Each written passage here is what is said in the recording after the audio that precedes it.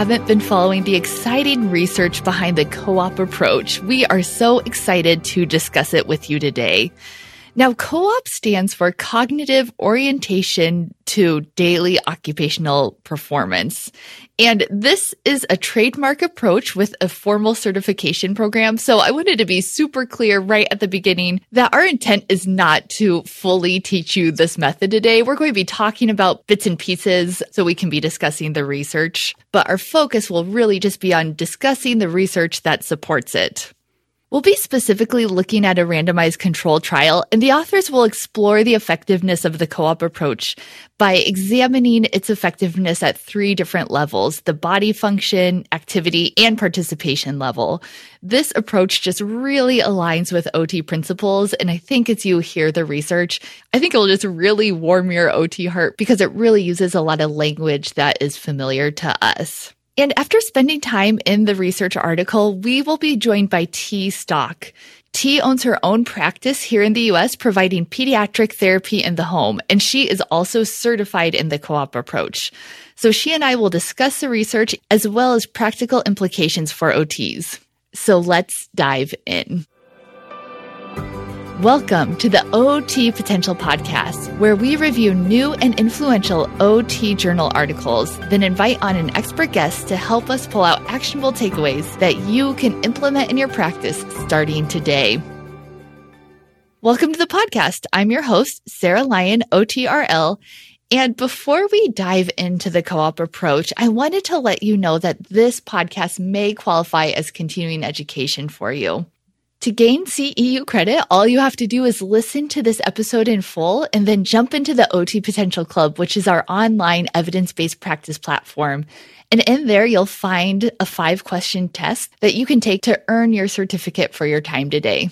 But bearing in mind that this episode can serve as a continuing education course, I wanted to explicitly state our 2 learning objectives so you can be thinking about them throughout the podcast today. Our first learning objective is that you will be able to identify outcome measures utilized to determine the effectiveness of the co-op approach. And 2, you will be able to recognize the limitations of the research behind the co-op approach. So let's turn to our journal article, and then after that, I will bring T on to discuss the research with us. So the article that we are looking at today is called The Cognitive Orientation to Daily Occupational Performance.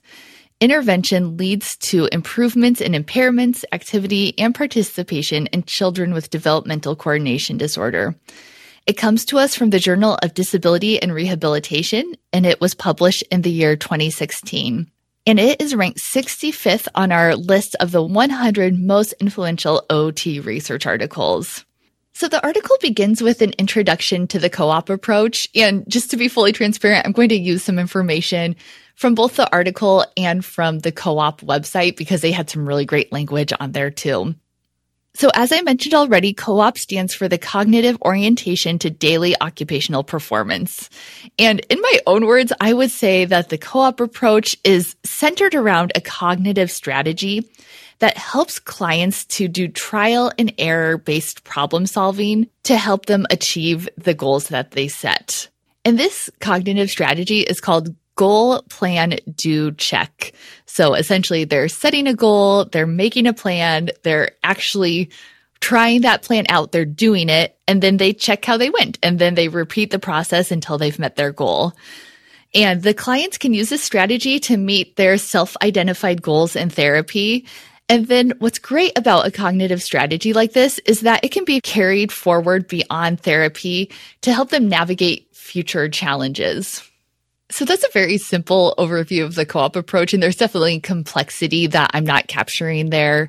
On the co-op website, they would add that this approach also employs collaborative goal setting, dynamic performance analysis, cognitive strategy use, guided discovery.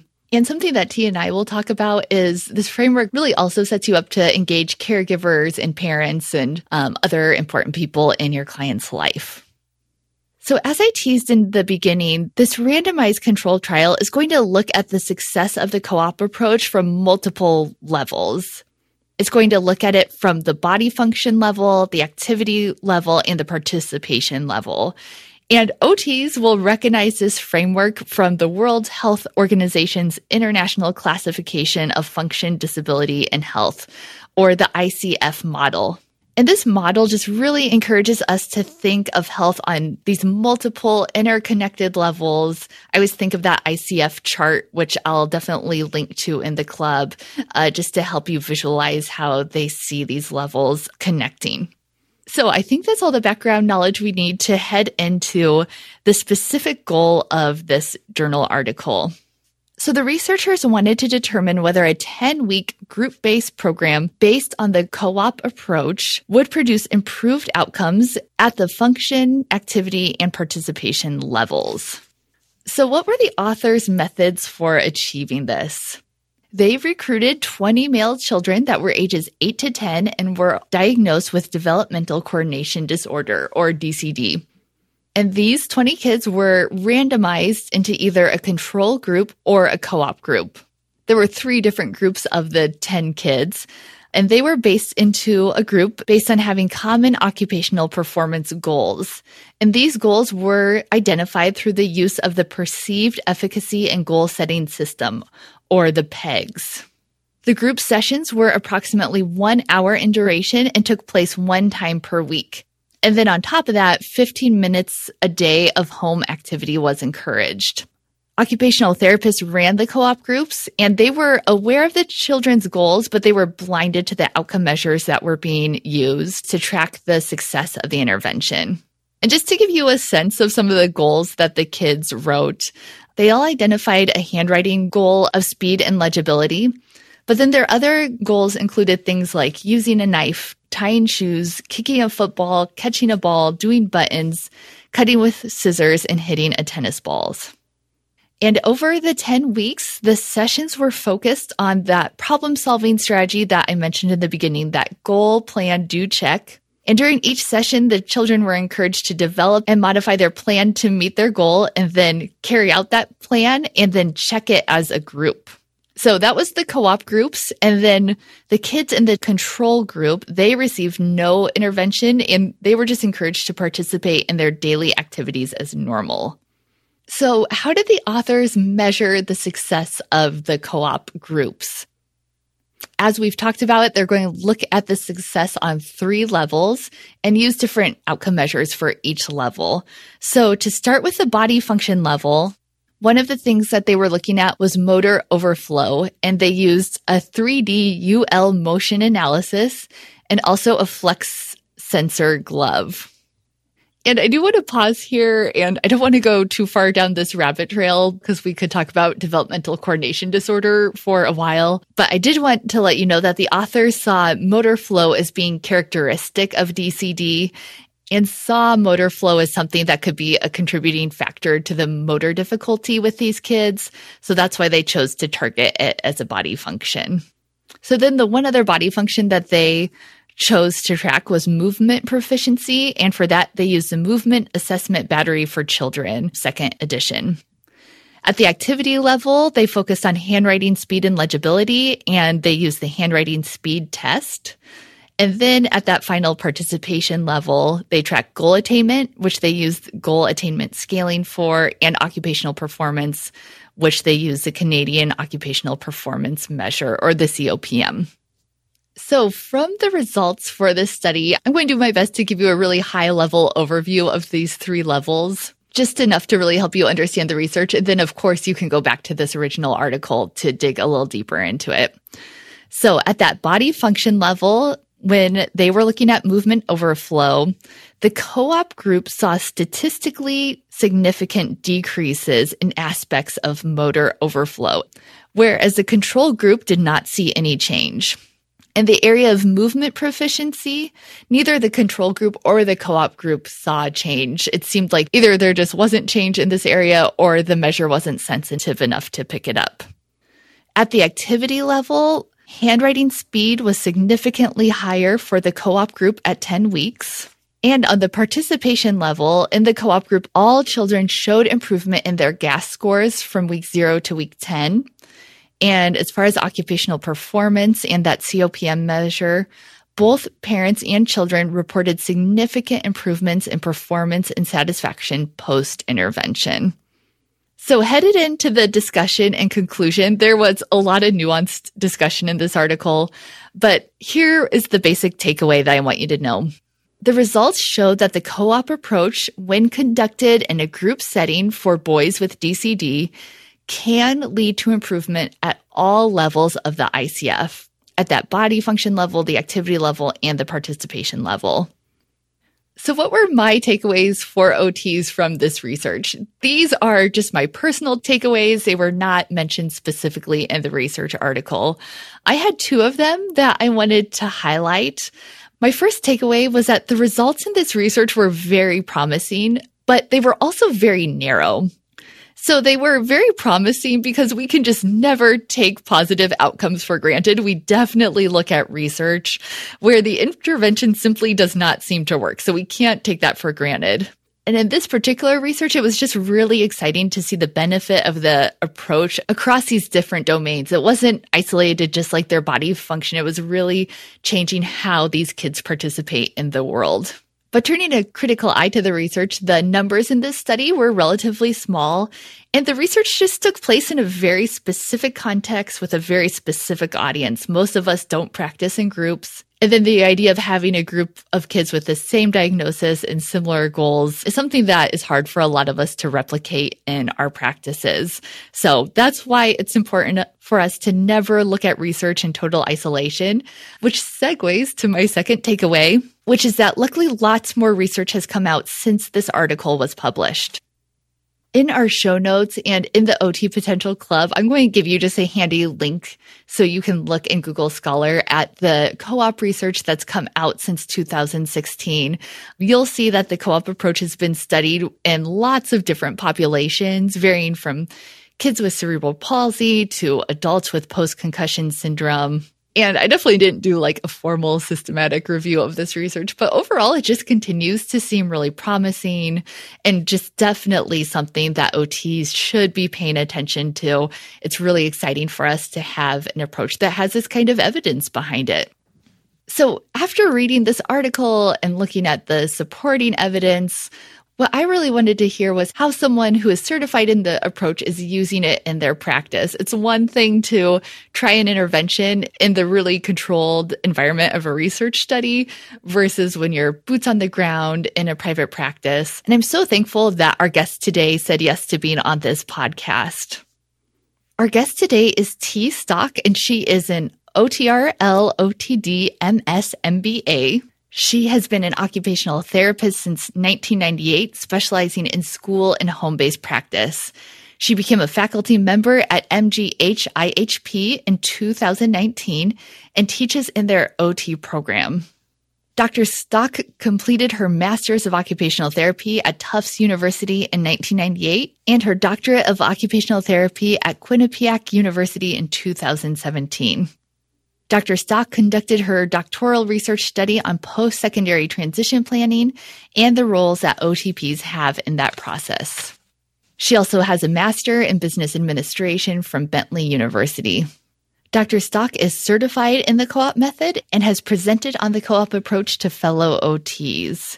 She has extensive continuing education in the areas of autism, sensory processing, handwriting, social skills, and transition planning. And then just one final thing before I bring T onto the podcast, I wanted to be sure to cover all my bases and just one more time emphasize that co-op is this complex intervention with 7 key features, and to draw on its full potency, the elements really need to be used together. And that's why this approach is trademarked and has this full certification program. So during our discussion, we're going to be discussing different elements of the approach, but this definitely doesn't constitute a training in the approach, and you would have to head to their website for that. So with that being said, it is my pleasure to patch T on to our podcast. Welcome to the podcast, T. It's great to have you. Oh, thank you so much for having me. I'm really excited to be here and to talk about the co-op approach.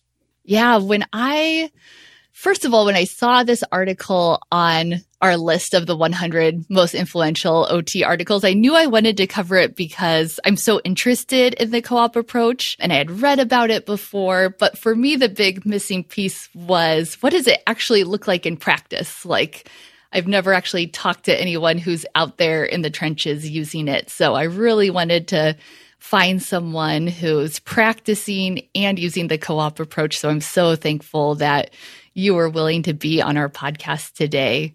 I wanted to start with asking you, I guess, a two-part question. One, I'm curious how you found occupational therapy. And then two, how in that journey you then found the co-op approach. Okay, well, as far as how I found OT, I first worked in marketing and when I was first out of college, and found while I loved working with people and helping them, I didn't care so much about the product I was marketing. So I went to my career services at Babson College and I did extensive career testing and meeting with a counselor. And a commonality emerged for careers in healthcare from all those questionnaires I did. And the things that came up were speech therapy, PT, audiology, nutrition, and occupational therapy. And at that point, I was not even sure what occupational therapy was. So I shadowed people at work in each of these fields, and I fell in love with OT. I love that you can work with any age and any population and help people to do the activities they want to do and accomplish their unique occupational goals. And I felt like it could be so creative sometimes. So I set about planning for what I needed to do to volunteer and do prerequisites to get ready to apply to OT schools.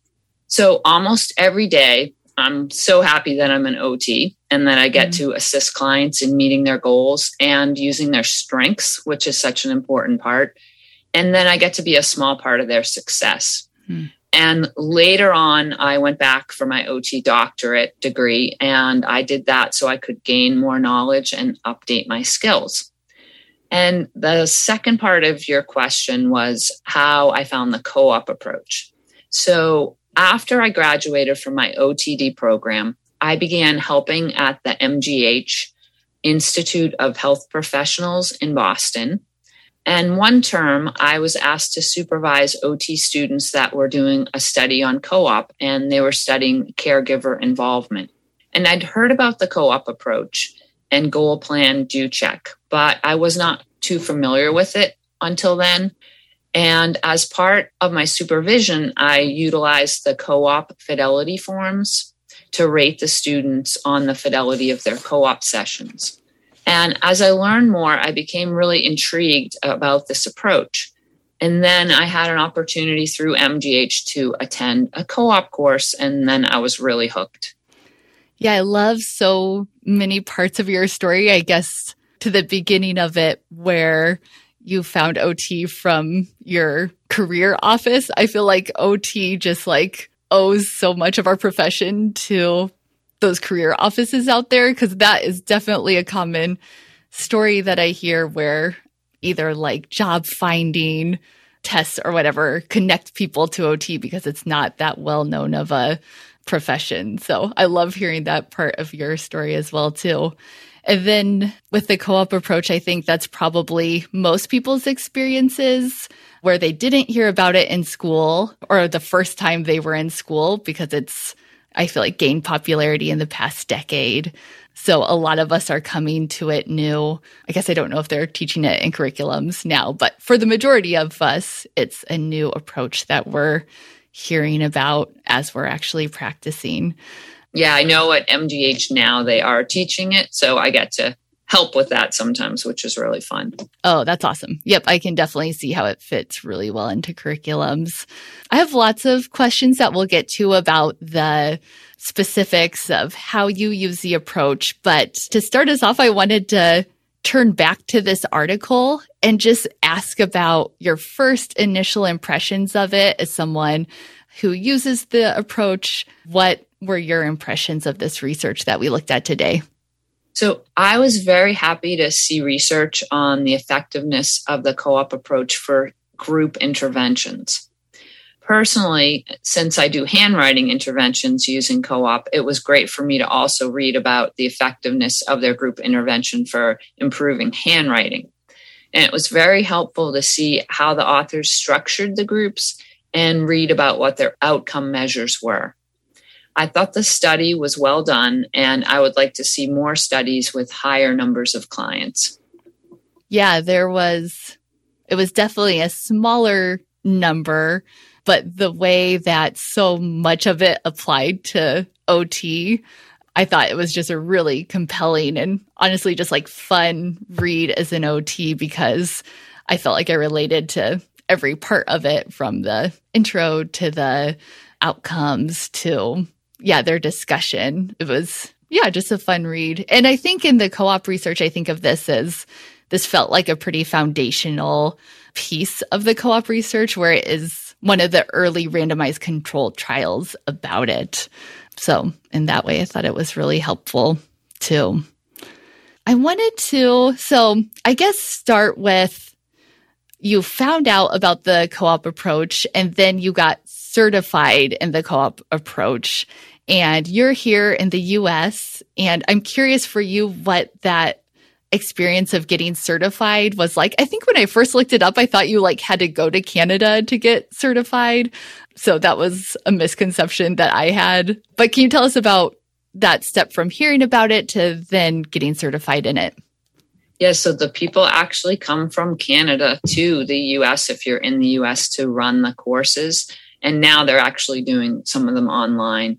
So as I mentioned earlier, I first took a course on co-op through MGH.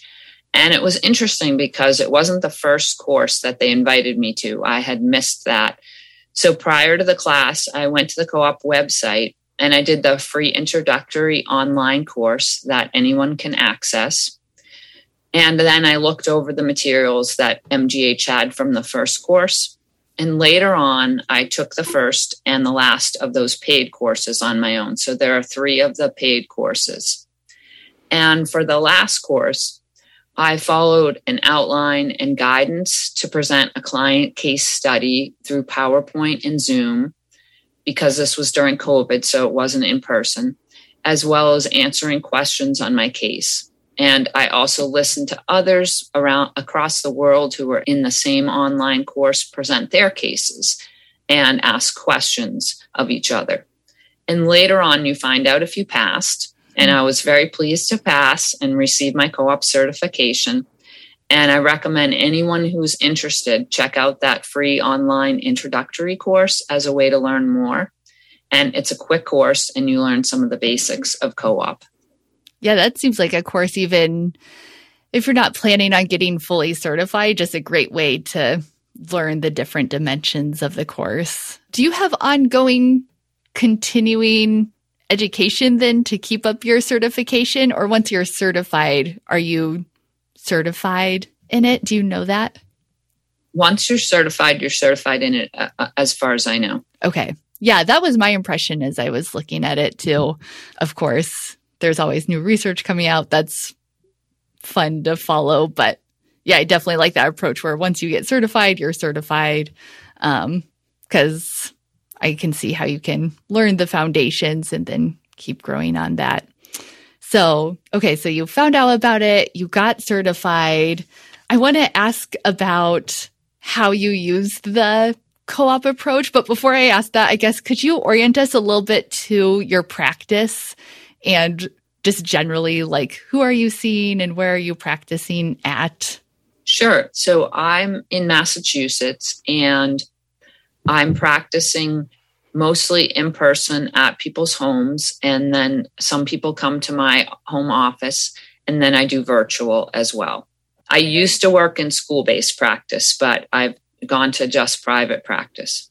Oh, great. And are you private pay or do you work with insurance? I work with insurance, some insurances. I don't take every insurance. And then I also take private pay. Okay, so you're going into kids' homes. And when you're thinking about maybe using the co-op approach, what kind of client are you looking for that might be that right fit to use this approach? So yeah, not every client is a fit. So I look for a client that has problem solving skills, because that's part of what you need to be able to do to effectively use the approach. And they need to have at least 3 goals that are within their ability to achieve. And the client needs to have enough receptive language and attention to go through the goal plan, do check process. So as I said, not all my clients can do this. Yeah. And do you usually have an idea, like before you go see the client, that you might use it? Or does that usually come out in the evaluation? Or So I'll often have an idea from speaking with the parent or the caregiver that calls me and requests my services. I usually talk to the parent or caregiver for about 30 minutes, and sometimes it might be longer on the phone before I see them. And so I have a good idea of what reasons they might be seeking my services for. And then they've also done some initial paperwork. Yeah, that's great. That's great to have that initial 30-minute conversation. I can see the evaluation being so much more potent, having that initial information. So you've talked to the parent, you've decided you're going to use the co-op approach, or you're thinking that you probably will. Can you walk me through what an evaluation might look like? Sure. So I'll complete an occupational profile and then typically use the pediatric activity card sort, that's also called the PACS, or the COPE or the COSA, which is the Child Occupational Self-Assessment. And that's a 1-page like MOHO assessment with pictures that is easier for some children to fill out, and it can be done online in a virtual appointment too. And that will help me see through one of those means what goals the client has and their current view of their performance and how important each goal is to them. And then the occupational profile will help me get to know them and see them as a real individual with their unique occupations, factors, their performance patterns, what contexts they're going to be playing or working or going to school in, and what performance skills they have. Occasionally, I get a client who's coming for a few specific goals, and they come to the first meeting or they tell me on the phone very specifics, like, I want to be able to tie my own shoes, write my name in cursive, and open jars. And then I sort of already have the goal step of goal plan, do check, but I would still be verifying that with them. Mm-hmm. Yeah, I'll link to all those assessments, both on our podcast page and in the club. I know the COSA was new to me when you said that, so I'll definitely look that up and add information on that. I'm curious, in this evaluation process, as you're talking to the parents about it, do you usually describe the co-op approach to them at the beginning of the process? And I guess if so, how do you describe the co-op approach to parents? Yes, if I'm thinking about using it, then I tell the parent about it. And I say this might be a really great fit for your child or your teen, because they can be really involved in the goal setting, in making a plan, and then checking after they do the plan, did the plan work, and then helping adjust, like what might you want to do differently, what might help. And that really might help them be more bought in or motivated and vested in achieving the plan because they came up with it themselves. Yeah. Yeah, I can see it being an approach that parents really grasp onto, just because the concepts of it are familiar to basically everyone, like the goal setting and then trial and error, and just seems like something that would be easy to get buy-in from the parents. Yeah, and they love that parent and or caregiver involvement, because once in a while I have a grandparent that has contacted me. That might be the guardian or the person that's highly involved with the child. So they love that caregiver involvement is one of the aspects. And that one of the things I do with the child or teen is the parent or caregiver can stay and be at the whole session and observe it.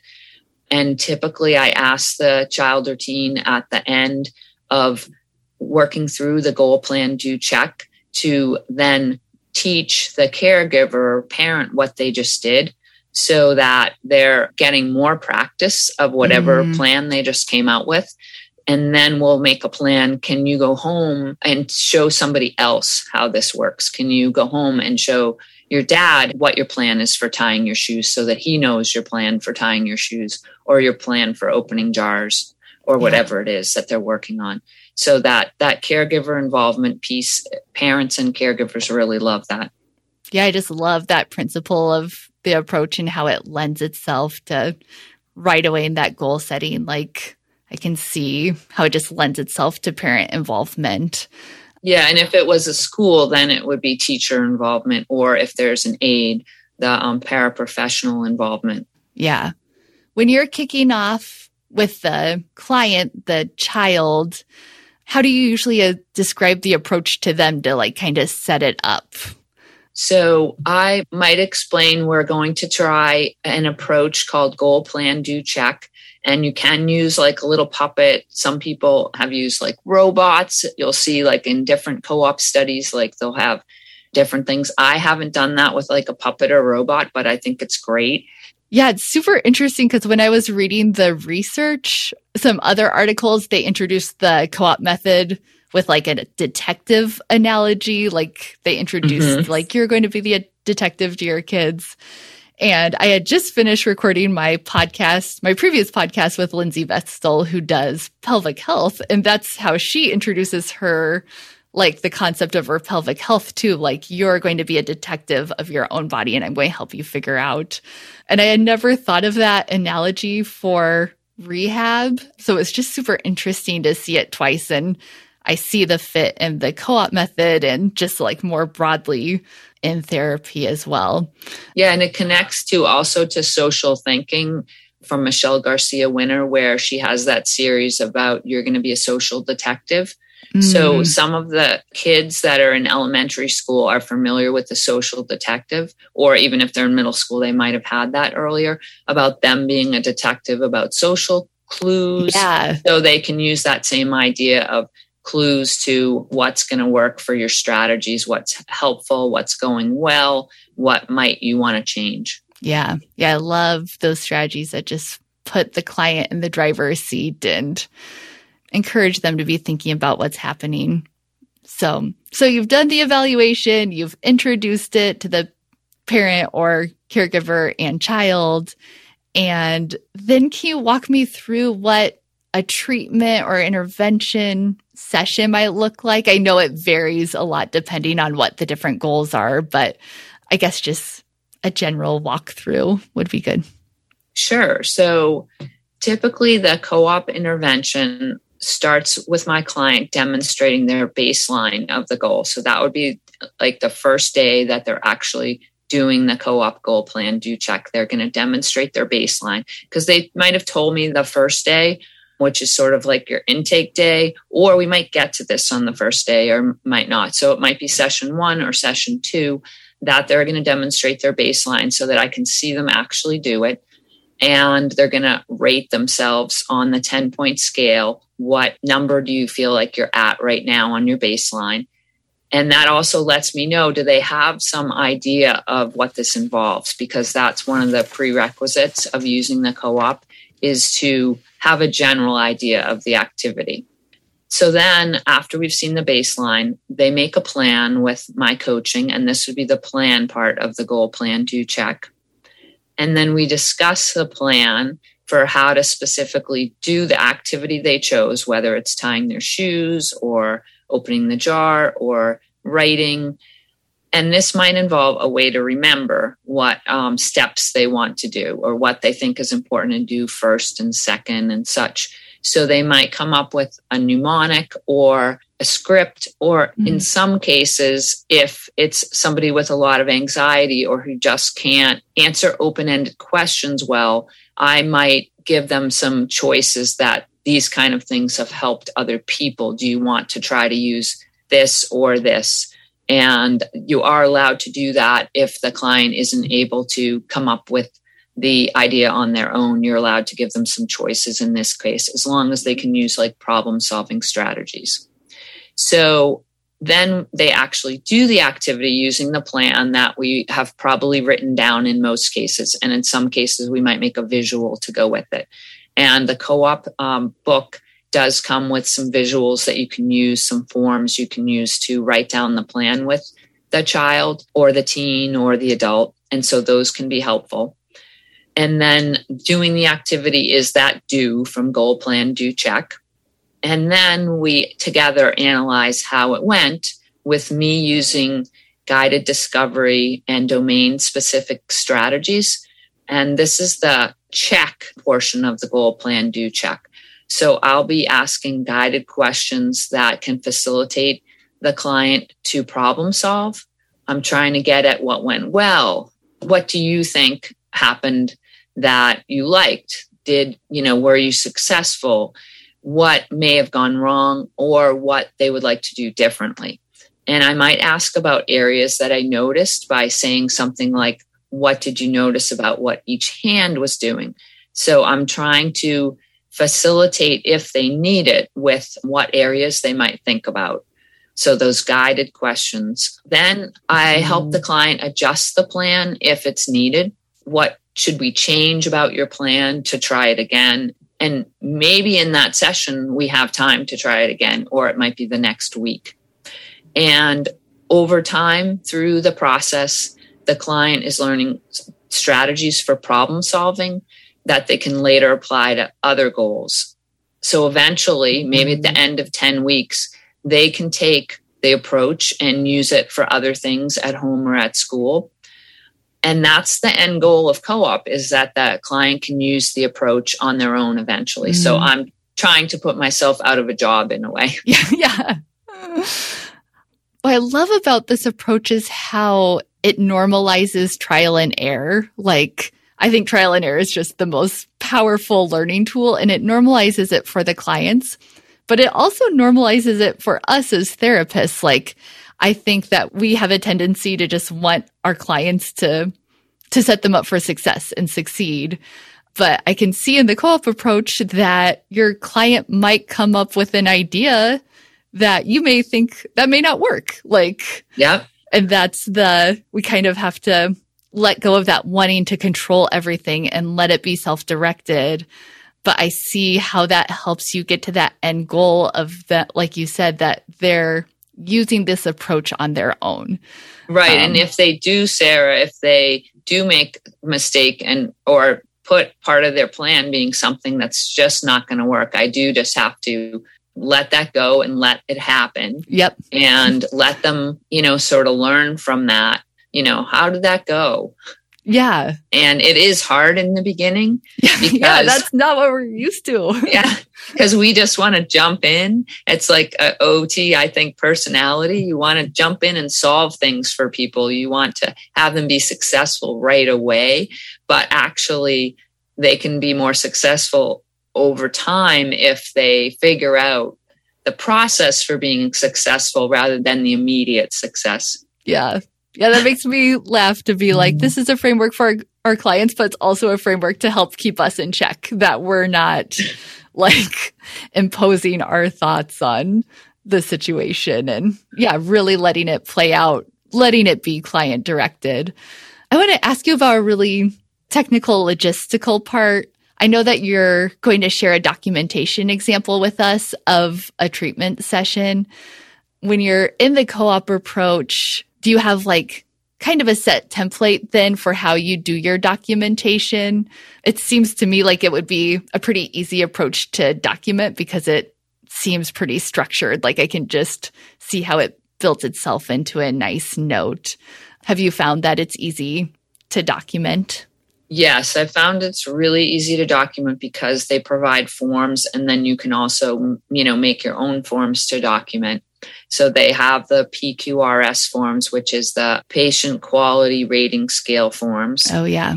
And they also have a goal plan do check form that you can print and just use, with the client and have the client write on it, or you write on it what your goal and plan and do and check is for that session. And it might be for 3 different goals. So I might have goal 1, 2, 3 for today. And maybe we won't get to them all. Maybe we will. And then how did, goal 1 go? We might have, there's enough room on the form to have multiple goals on the same form.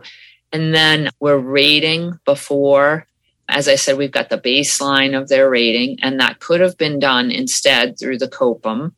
But I kind of like the PQRS form because I've got that form sitting there. I put the names of the goals like shoe tying or whatever it is right there listed. And then we put the pre-rating in, and then most sessions, but it doesn't have to be every single session, we can rate what do you think your performance was today.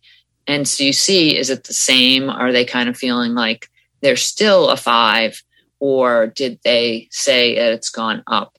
And we can let the clients rate themselves with a co-op approach, or we can rate them as therapists, or the parents could be rating them. So there's some flexibility. But the way I've done it, which the co-op people assured me was fine, is I'm letting my clients rate themselves. And then I haven't had a problem, but I imagine you could with people being off on their ratings. And then it would be good to have that inter-rater reliability where I've got the therapist rating too. And you've been very specific about what each number on the scale is for that goal. Like, this is exactly what a 10 looks like. This is, and you can make that template of what exactly is a 1 to a 10 and use that if needed.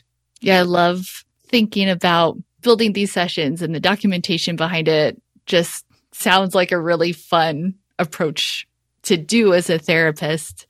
I'm curious the reaction that you've had in your practice of the clients and then the parents overall. Do you feel like it's a well-received approach? Is the trial and error part of it frustrating and people don't like it sometimes? What's been your experience there?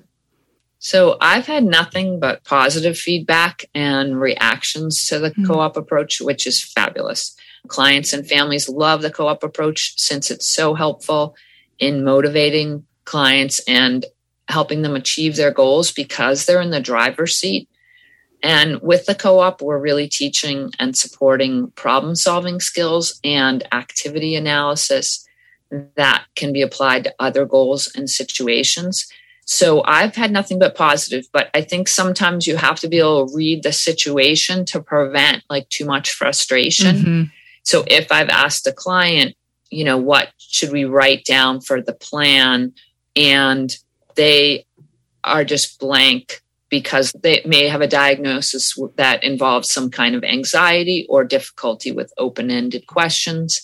So they may need a little more support in some cases to prevent them from getting too frustrated and it not working. So I can see there might be a situation where that might happen to somebody, but I've only had positive, luckily, to date. And that's not to say it couldn't happen differently tomorrow. So Yeah. And I see those potential challenges, but I'm also like, I see those challenges in anytime we're doing therapy that something could become too frustrating and you're still having to read that just right challenge, even though it's a more patient-directed approach. You still want to make sure that the failure isn't like I want to give up totally or quit, like that it's that just right challenge to keep moving forward. And it just seems like a really supportive framework to do that in. Yeah, and they can always be supported with a visual that they are involved with choosing. Yeah. So that there's still their involvement. Like, do you think this or this would help you? Yeah. So you're a pediatric therapist working in the home, and I know you're not like the end all be all expert on co-op, but just in your opinion, what other therapists do you think would benefit from getting certified in this approach? So I think almost every therapist would be a good fit for learning about the co-op approach. It is so client-centered, which we're all supposed to be, right? And co-op works on the occupations that the client identifies. And sometimes it's with help from their family. And it improves their motivation since they're so involved in the goal setting, the problem solving, and the self-rating. But as far as what the therapist needs to be a good fit, I think they need to have good communication skills. They need to have activity analysis skills. They need to understand the client's disability enough to know how that might affect learning. For example, what I was saying about like the open-ended questions. And they need to be committed to working with caregivers since that's such a key part of this approach. Mm-hmm. Yeah, and all those things feel really central to just occupational therapy in general, which is just part of why I like this approach again, because it's just aligns so well with occupational therapy. And something that I'll link to for people is there just has been a lot more research that has come out about the co-op since this article. And they're definitely studying it with different populations. And yeah, I think they've just done a great job building a research body behind it. And I'd love to have one of the researchers on the podcast sometime just to talk that through, because it is a really compelling evidence base. And we'll share more of that in the podcast notes and in the club. Yeah, the breadth of the diagnoses and populations is really bigger than we would think, because initially people thought it was really just for kids with developmental coordination disorder. And that really isn't the case, although that's a really good fit. Certainly that population is an excellent fit, but the client space has really expanded. You know, they have clients with cerebral palsy, with autism, with stroke. They have mental health, all kinds of different client types and groups, individuals. So it's really much larger than we initially heard when we heard about this approach, when it first came out. Yeah, it definitely started with that DCD diagnosis the research did. But you can just see how it applies to so many populations. And I can see myself using the co-op method to approach new challenges, like just thinking in that way for myself. I wanted to circle back to the article one more time, and having heard about how you practice, how you've used it, I wanted to ask how reading the research article that we read today, did that make you think differently about your co-op sessions or about co-op in general? Do you think there's things that you'll tweak in the future after spending time in the research? So I had not tracked motor flow pre and post with my clients. So that was an interesting aspect to me, that they even thought to track that, because I personally hadn't thought about tracking that. I'd been always very focused on the goals themselves and the client rating their progress and then rating their success in reaching their goals. I think based on reading this study that I'll be trying to note clinical observations more of the motor overflow pre and post intervention. And then in addition to that, I also want to look more into possibly incorporating the PEGs, since I have not been using that and I want to learn more about that as a possibility. So I just ordered that to see, if that's something that will be helpful to me. Yeah, that's super interesting. That PEGs part, or them using that assessment, definitely stood out to me. That's an assessment that I've heard about but don't know much about. And I agree with you that was definitely something that I would have been interested in exploring more in the future. Kind of my last big question that I really wanted to hear from you was, how has learning this co-op method just made you think differently about your OT care in general? Like, I can just see once you know this method that it can infuse into your therapy care, even when you're not using the approach. Has that been the case for you? So co-op really tuned me into the benefits of turning that decision-making over to my client, even if they're a child. So I think I was more in pattern of turning over the decision-making with teens and adults more than younger children. So this is in line with client-centered goal setting and care, even at younger ages. And it works well for some of my clients, which was new to me, to think of that even sometimes, a 6-year-old or 7-year-old could be in the driver's seat. Yeah, I think as OTs, we talk about client-centered care a lot, but I love how this gives such a set framework to actually put the client in the driver's seat. I've definitely said in the past that I look back on the care that I've given and I've been horrible at client-centeredness. Like, I think I would think of client-centeredness as like, oh, I'm nice to the patient, or I'm But in the meantime, I was like structuring the session myself and not even like getting their buy-in on goals. Like, I think that this gives such a concrete way to be client-centered. And that goes back to your point that I can just see the benefit of a wide variety of therapists getting certified and learning more about the approach and the research behind it.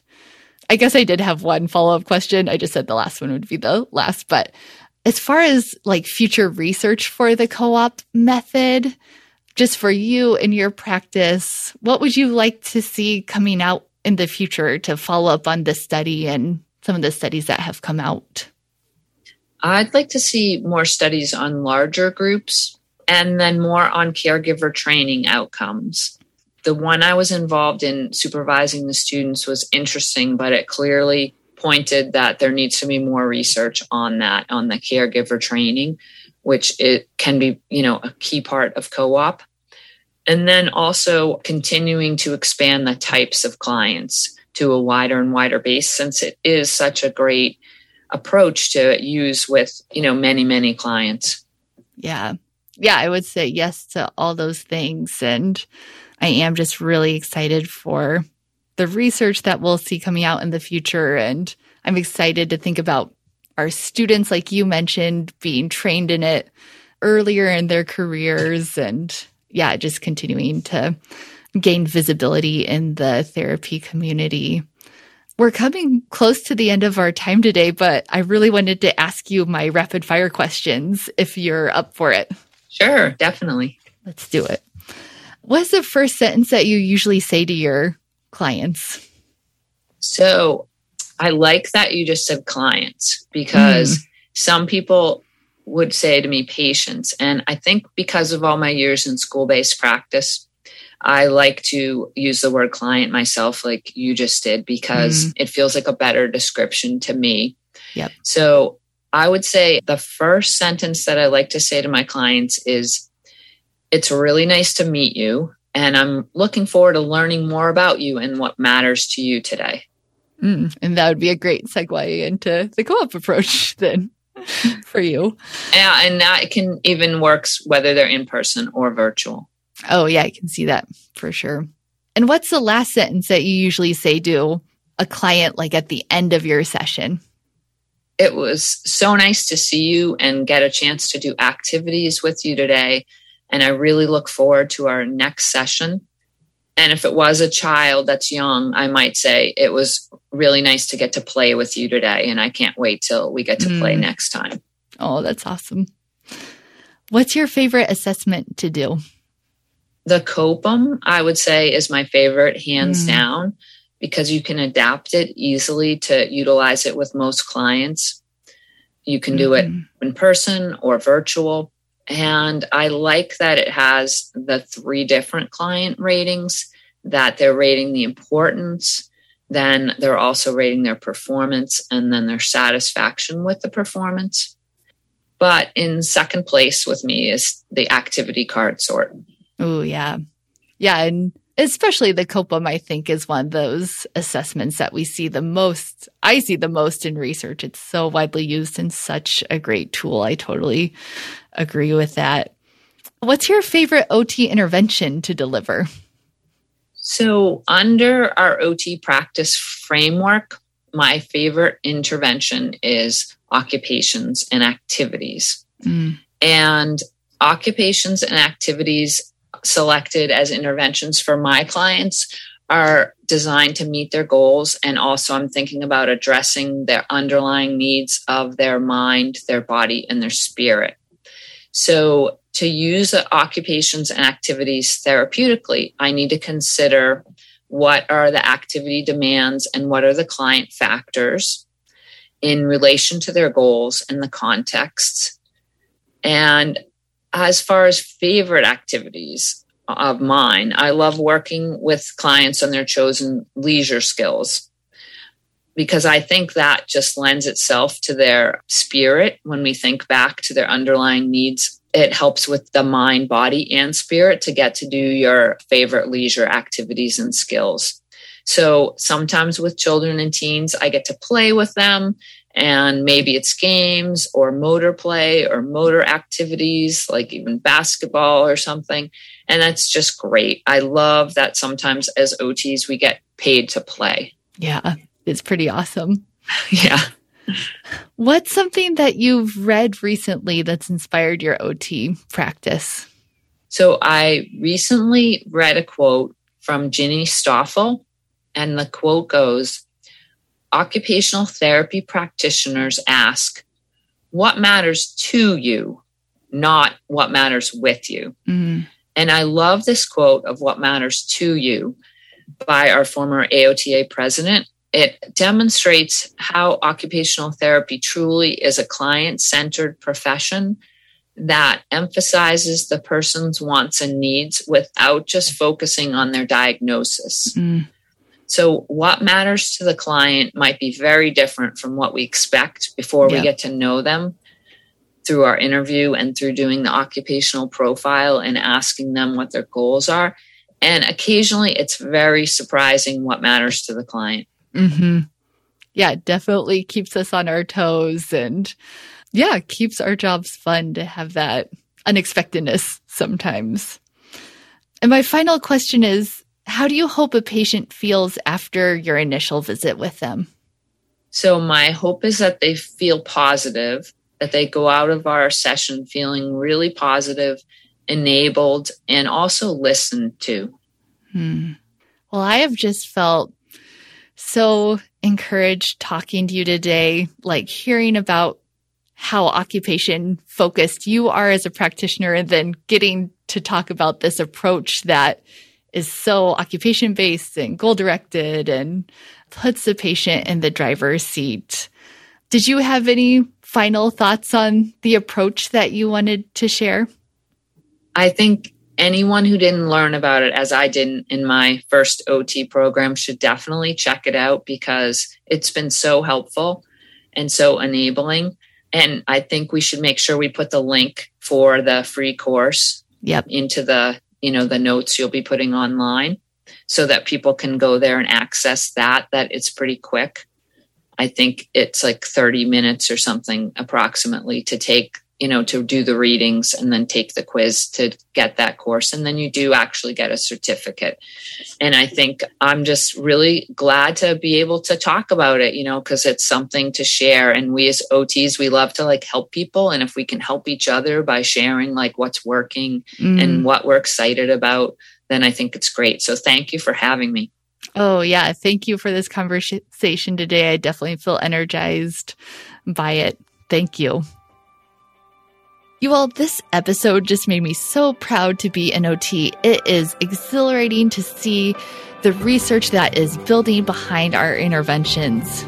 And even though this is a very specific approach, I really hope that you felt affirmed in many OT principles that you are already familiar with, and that the conversation really encouraged you to lean into your own client-centered care and push yourself to put your client in the driver's seat of their care.